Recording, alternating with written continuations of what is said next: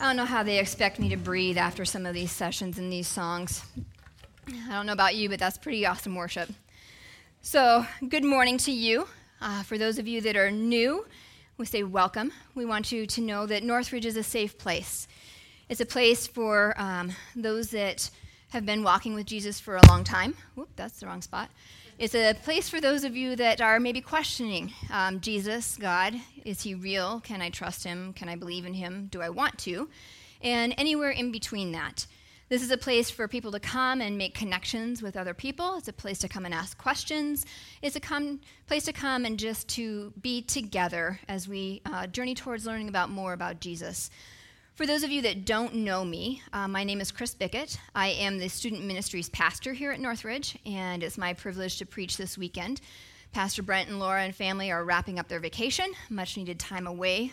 For those of you that are on Facebook with them, you have seen some of the things that have terrorized them on the beach, like a giant alligator and a castle, and you can ask them for more details about that or go Facebook surfing and do some detective work there.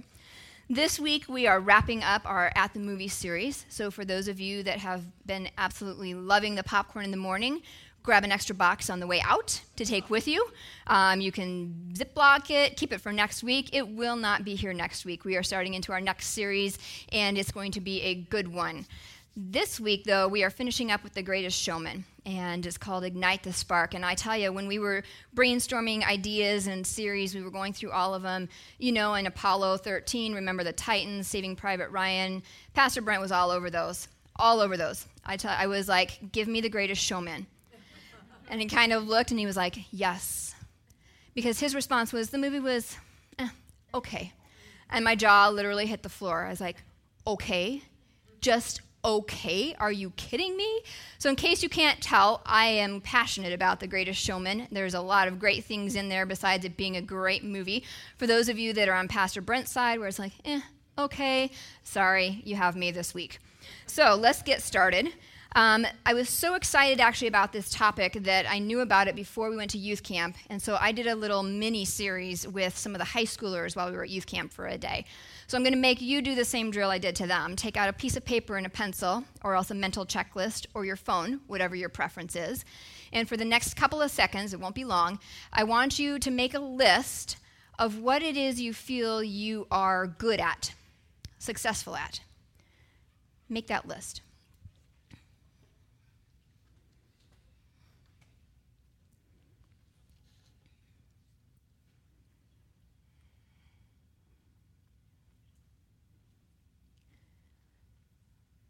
Okay, so then next to it, I want you to make a list of things that you feel you're not so good at, that are maybe you're bad at, you consider yourself to be bad at, you wouldn't want to do them necessarily.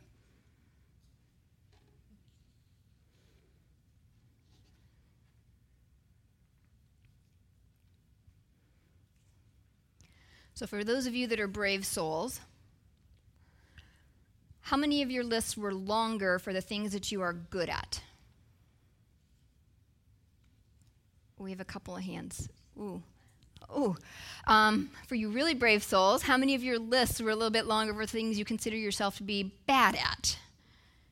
Yeah, a few more hands. I had a feeling. When I do this activity every time, it never fails, my bad list is a little bit longer. What surprised me was with the high schoolers even, their list of what they considered themselves to be bad at was actually longer. And they don't have as much experience in life as I do. So I'm like, you guys really aren't that far yet.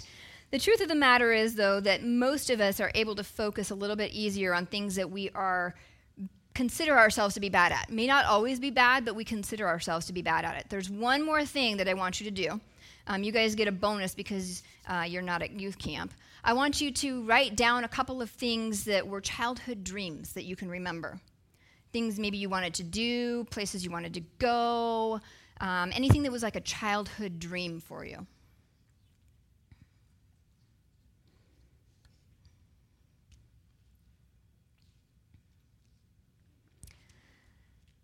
So for me, a childhood dream was to be a nurse. And when I had that dream, it was pretty consistent. Like, I knew by the time I was in 5th grade, I was going to be a nurse. And as I continued through my education, I knew I was going to be a nurse. I even enrolled in nursing school to get my 2-year license right into college. And along the way, for those of you that did your nursing school a long time ago when I would have been interested in this, and I'm not saying you're old, I'm saying I'm old, we would take oranges, and I had to get allergy shots growing up, so I always had access to syringes. They would never give them to you now, but when I was getting shots when I was young, they would give me the leftover syringe, we'd flush it out with water, and then I would practice giving the orange shots. And, the skin is a little bit tough, so you have to practice getting it through the skin. So that was my dream when I was young, and the oranges got the brunt of it. Another dream was to visit Australia. It was always my goal to get to Australia. And I don't know about you, but I am 0 for 2 on my childhood dreams. I am neither a nurse, and I have not yet been to Australia. And so you guys can drop some not-so-subtle hints towards my husband that maybe that can be a big trip in the near future. How many of you, by a show of hands if you're willing to, have accomplished a childhood dream or are actually living out what was your childhood dream? Oh, wow. We have quite a few hands. That is awesome. So awesome. Those of you really talk to my husband, okay? I don't know what you figured out, but you do that. So today, what I want to talk about is actually dreams, because it's significant, they're meaningful, and honestly, for a lot of us, our dreams kind of tend to die or go dormant as we get older. We sort of lay them aside if we don't naturally step into them. And the movie The Greatest Showman does a phenomenal job of transitioning us into that, because this movie is about the life of P.T. Barnum, who was, the master circusman. He had a rough childhood growing up. He was poor. He lost his father at a young age, had to figure out how to make it on his own. And throughout the movie, they show you some of those details. Not always pretty, had to steal to survive. The love of his life happened to be from the opposite end of the societal spectrum. She was high society, from wealth, and throughout the movie you see her willingness, even as a young child, to give it all up because she loves him and believes in him and his dreams. The significance of the movie isn't just about the journey of his dream, it's also about his passion and persistence to make that dream come true. You see, a lot of times we skip over those dreams because we feel like they're not going to get us anywhere. Barnum, however, was forced into a position of needing to be creative. And it came to him naturally. When he was a child, it opens up with him going through the house that's just empty and has all kinds of things in it. And as he looks at them, you see his creative mind, his genius just at work as he looks at things, trying to figure out how he can use them. When he gets fired, he brings home the little spinning tin that has dots poked through it in order to make a kaleidoscope, basically, for his kids with a candle. So his brain forces him to go into these creative things. But along the way, it's not just him being creative, he dares to dream. Because when he's let go suddenly, all of a sudden there's no income to support him and his family, and he has to figure out a way to make this happen now. And so instead of going to another desk job, which is where he was, he decides to open up this circus. He doesn't call it the circus at the time, but it has all kinds of things in it, wax things and animals and things. And his girls are walking through and they said, "Dad, this is great, but it needs something living." And that triggers something in his brain. It triggers him back to a memory of when he was young and he was helped by somebody that was considered an outcast, a less than, a person that needed to be hidden away because they were different. And so he begins to do something that I feel like we all need to do. We all need to dare to dream. And that's our first key takeaway today. Because when we dare to dream, it opens things up to us. And I know what you're thinking. A lot of you are thinking, "Chris, we need to be realistic. Dreaming doesn't pay the bills. Dreaming doesn't help get my children into college. Dreaming doesn't pay for the car. In fact, I'm not even a creative person. I'm a logical person. I like numbers, I like facts, I like details, lay it out for me. And I live in the real world." But I want to ask you, what if you could do both? What if you could be a logical person and still dream? What if you could be concrete and detailed and still dream? Is it possible to be a successful dreamer? And I think it is. And I know some of you are still wanting proof. Some of you are still feeling like I'm out in La La Land, so let's bring it in for a minute. Let me ask you this. What do you know to be true about God? Think about some of the things that you know to be true about God. We know that he's a creator. We know that he loves us. We know that he loves us so much he sent his son to die for us. He was willing to sacrifice his son for us, to be in a relationship with us. We know that he created the world in 6 days, and on the seventh day he rested. Now, for those of you that are wondering about the logical, detailed side, take a look at the creation story. Take a look at anything around you on earth. God was very specific about what he created when, and it's outlined in the book of Genesis. He was very detailed. In fact, the last time I looked around, there aren't too many things that are simply black and white and boring that God created. I don't know about you, but if you take a look at geckos, rainbows, sunsets, birds, animals, whatever you want to, all of those things were created with extreme detail, but yet they're extremely creative. You see, it's not just the logical, it's also the creative, which has to come from dreaming. And some of you are still saying, that's fine, God did all of that, he's God, I'm not. But let me take you to something in Genesis. It's in Genesis 1:27, and it says, "So God created human beings in his own image. In the image of God, he created them. Male and female, he created them." Now take a logical leap with me. God is creative, detailed, expansive in everything he created, and we are created in his image. I'm pretty sure God did not say, "I'm going to make you like me, except you can no longer dream. Except you can no longer create." You see, we're created in God's image. He has given this to us, and his ability to create and design and implement belong to us as well.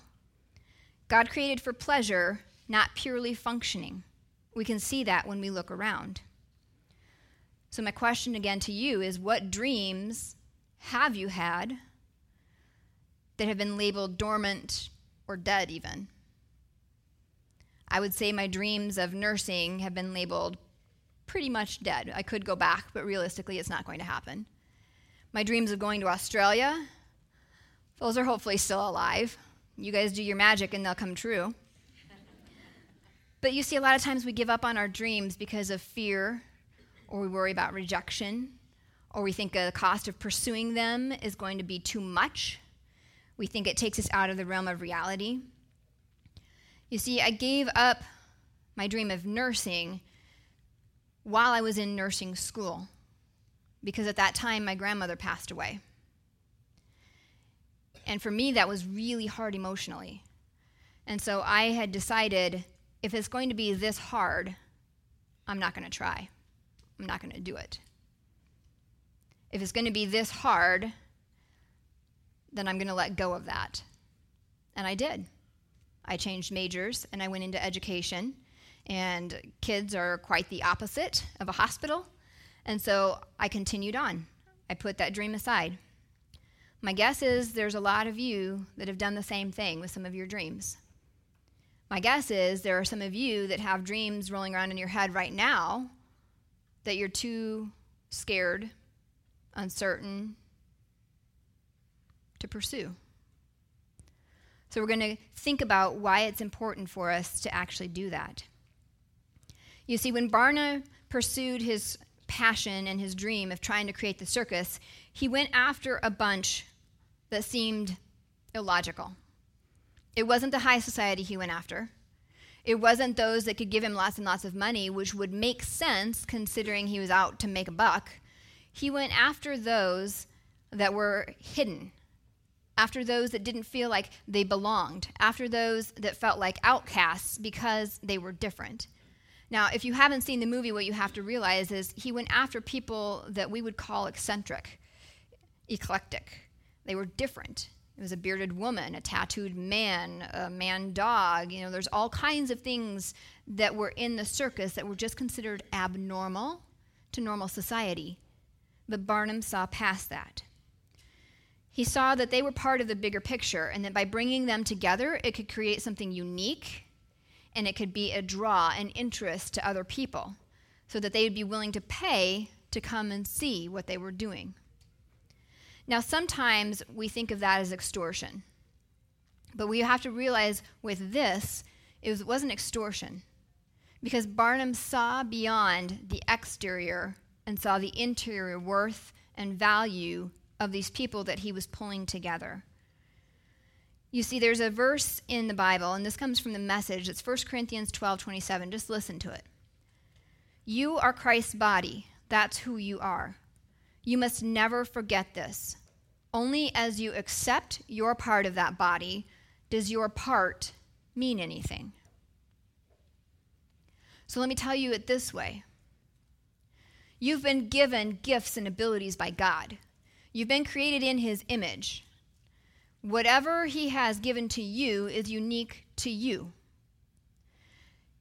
The part that you have to play is up to you if you use it or not. Because along the way, what happens is we start looking around and saying, I like the skills that that person has. I want to be like her. I want to be like him. If I could only do this, if only I could do that. And we start comparing ourselves, and we take it to the next level even sometimes, and we start trying to be that person. Well, what happens if we start trying to be somebody else is we lose who we are, and our place in the big picture gets lost. It's kind of like trying to do a puzzle when you're missing a piece. It'll never be complete.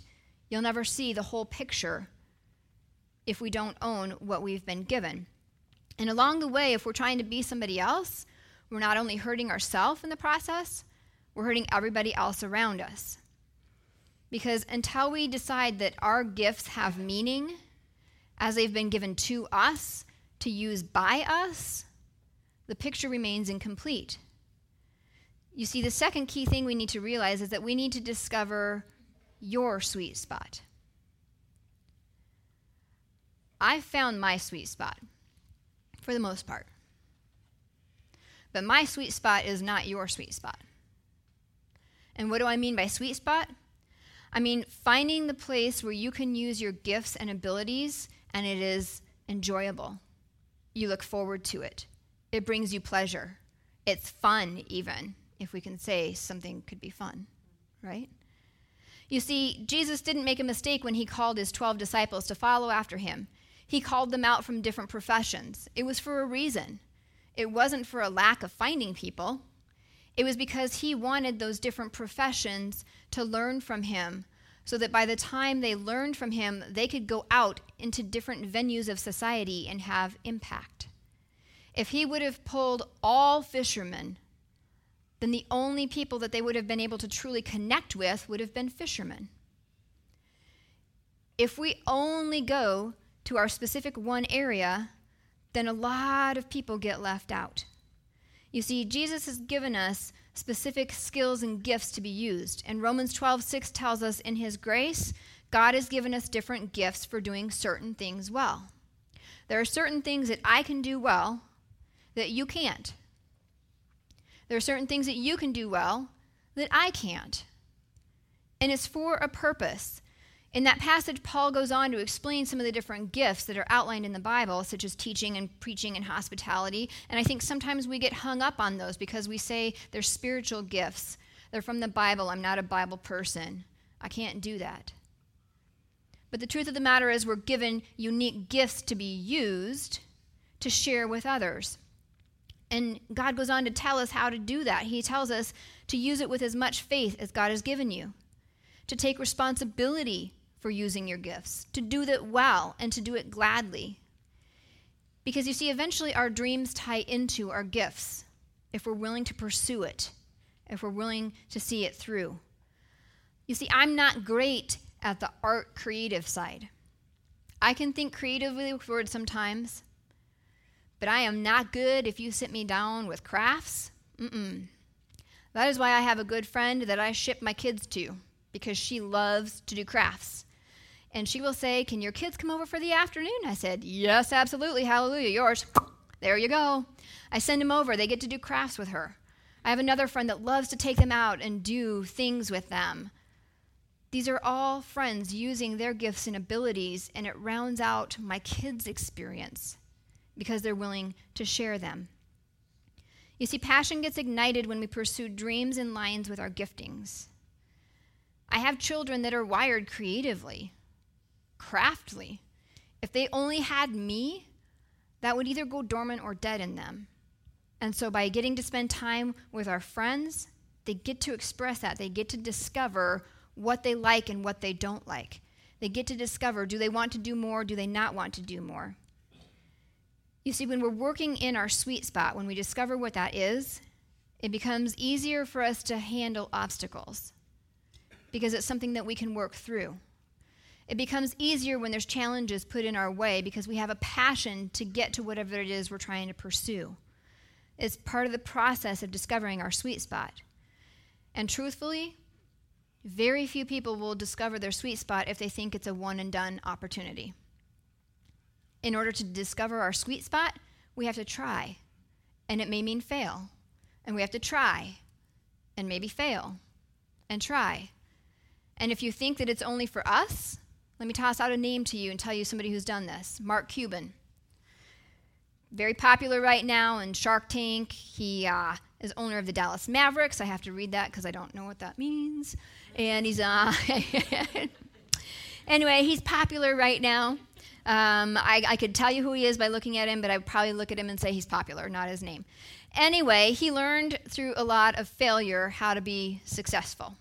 At the age of 24, he went to Dallas, Texas, and he worked numerous odd jobs because he simply couldn't find something he was good at.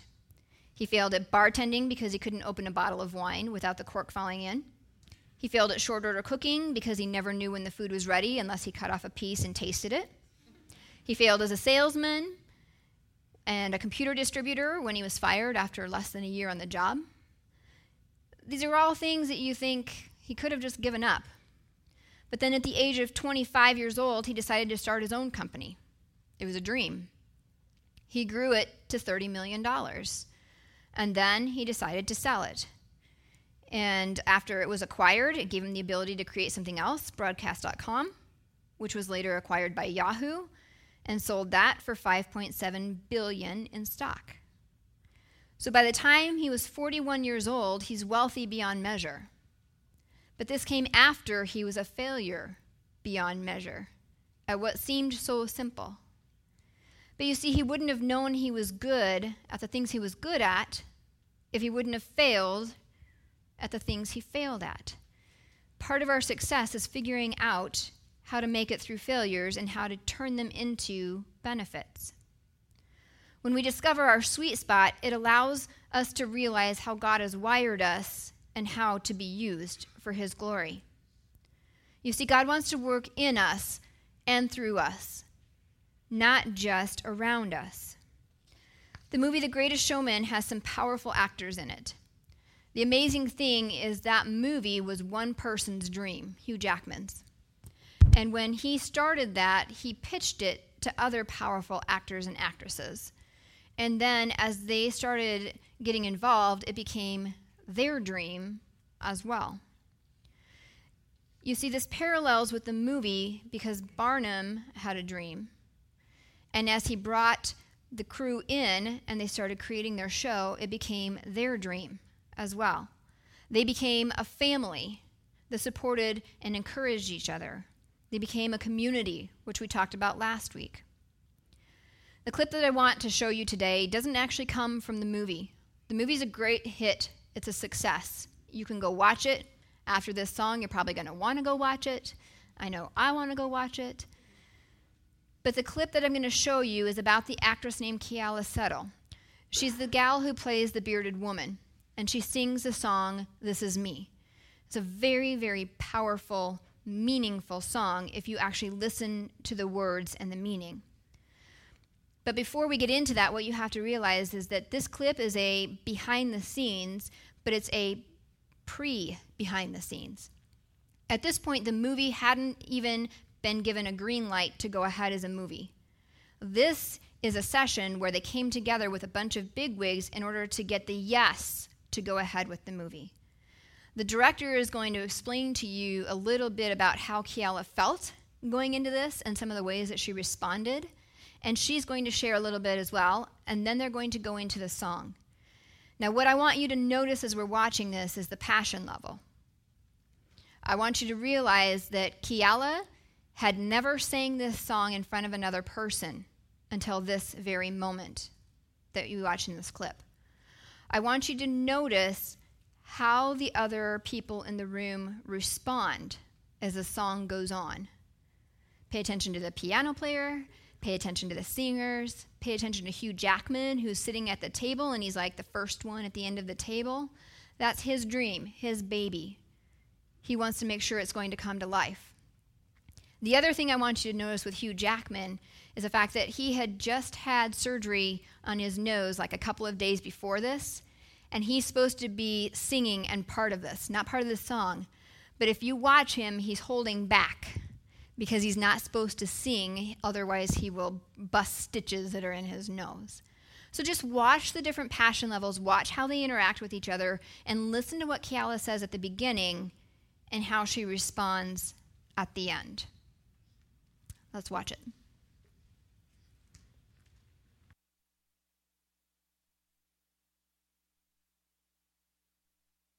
Benj and Justin had just written this new song called This Is Me. And we knew that it was going to be the anthem of the film, but no one had heard it before. And no one had heard Keala sing it live. Keala, who I didn't even want to come out from behind the music stand. I didn't. I kept saying to her, just step out, because this is your moment and you have to step out into the ring, metaphorically, because that's what you're doing, and you got to stand right there in front of everyone and just belt this out. And I didn't want to. In fact, I stood behind that music stand until the day of that presentation. There was a moment in the song that I actually was so scared that I had to actually grab Hugh's hand so that I had somebody to hold on to. And then we got to the end of the number, and all I remember is just deafening applause. It was a sort of otherworldly experience. It was one of those moments that will stay with me the rest of my life. Unfortunately, we filmed it. I'm not a stranger to the dark. Hide away, they say, 'cause we don't want your broken parts. I've learned to be ashamed of all my scars. Run away, they say, no one will love you as you are. But I won't let them break me down, 'cause I know that there's a place for us, for we are glorious. When the sharpest words want to cut me down, gonna sing the blood, gonna drown out. I am hurt, I am bruised, I am who I'm meant to be. This is me.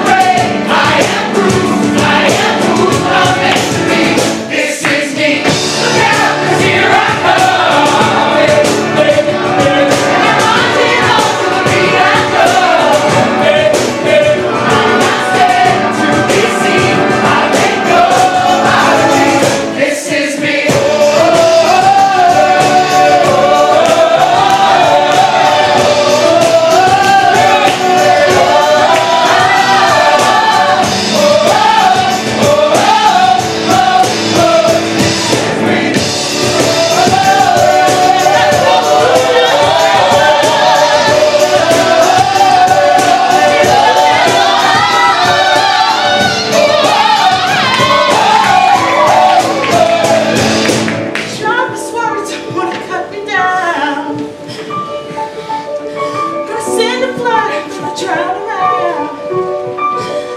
This is brave, this is bruised, this is who I'm meant to be. This is me. Look out, 'cause here I come.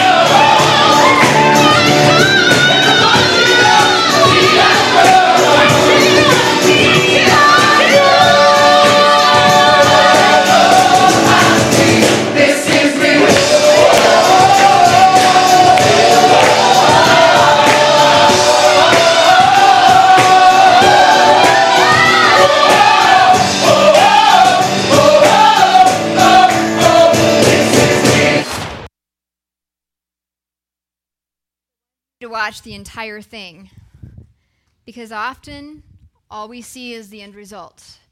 We see the powerful, the polished, and it looks gorgeous, and we think, I could never do that. But you heard her say in her own words, she was nervous, she was scared, she had to grab Hugh's hand in the middle of the song. There's no doubting she is gifted. There's no doubting she's a powerhouse when it comes to singing. But she wasn't sure about it. We give up on our dreams, I think, sometimes because we see the polished end of those that have worked to get there, and we think it's not possible for me. But I want to challenge you to change your thinking this morning. Maybe some of those dreams that are dormant or you think are dead need to be looked at again. Because God doesn't give us dreams and hopes and desires just to let them disappear. He gives them to us for a reason. They're ours to develop and to use, to be brave and confident about, and not set them aside. You see, the song in this message is extremely powerful if you listen to the words. Stranger in the dark, hide away, we don't want your broken parts. I've learned to be ashamed of my scars. No one will love you as you are. The sharpest words want to cut me down. We've all been in those places, and we've all let those things dictate who we are. What I'm here to say today is that's not true. That's not who God says you are. In the song, as you listen, it comes out, I know there's a place for us. We are glorious. I am brave. I am bruised. I'm not scared to be seen. We're reaching for the sun. We're warriors. I know that I deserve your love. There's nothing I'm not worthy of. This is me. That is what God is saying to us. That is what he wants us to understand. We may be bruised, we may be battered, but we're glorious. We're created with a gift and a purpose for a reason. We are given what we have so that we can use it to honor God. It's not about arrogantly saying, this is me, just take me as I am, because we're all sinners. We all need to become more like Jesus. But it's about saying in that process of becoming more like Jesus, I'm going to be brave and use the things he has gifted me. I'm going to be brave and pursue the dreams that are in me. You see, the challenge becomes sometimes that we're wearing the label of Christian, but we're not actually following Christ with our life. And we have to decide, do we let others determine our worth, or do we let God's word determine our worth? Do we let other people say what we are or are not good at, or do we let God say what we're good at? Are we willing to be challenged and pushed to pursue a dream that doesn't seem like it's possible, but we can't seem to get rid of? Or are we willing to let it go dead? Like I said at the beginning, this is a safe place because we all need to be pushed. Because you see, I had given up on my dream of being a nurse. And I'm not going to nursing school. But as I talked with my husband, I said, I just cannot understand why there's still a desire there, but it's not for me. And what my wise husband said was, What is it that you wanted to be a nurse for? And I said, I wanted to care for people. I wanted to help them. And he said, well, Chris, here's what you need to realize, is you may not be in a hospital giving shots and helping people get better, but you're still caring for people as a pastor. It's just a different venue. And that really hit home with me. It wasn't that the gifts and dreams I had been given were dead or dormant. It's that they were being used in a different way, and I needed somebody else to point that out to me. And so maybe today it needs to be pointed out to you that your giftings and your dreams aren't dead or dormant, but God's using them in a different way than you expected. And you need to step into that completely and confidently because that's how he's wired and gifted you, so that you're not holding back, so that you're not the missing piece of the puzzle that God wants to use. Let me close with this. It comes from Proverbs 3, 5 through 6. Trust in the Lord with all your heart. Do not depend on your own understanding. Seek his will in all you do, and he will show you which path to take. Sometimes the path that he lights up may not be the one we want to take, but we need to decide if we're going to trust him to walk that path or not. Because when we trust God to walk the path that he has given us, he uses all things for his good. So what are you going to do?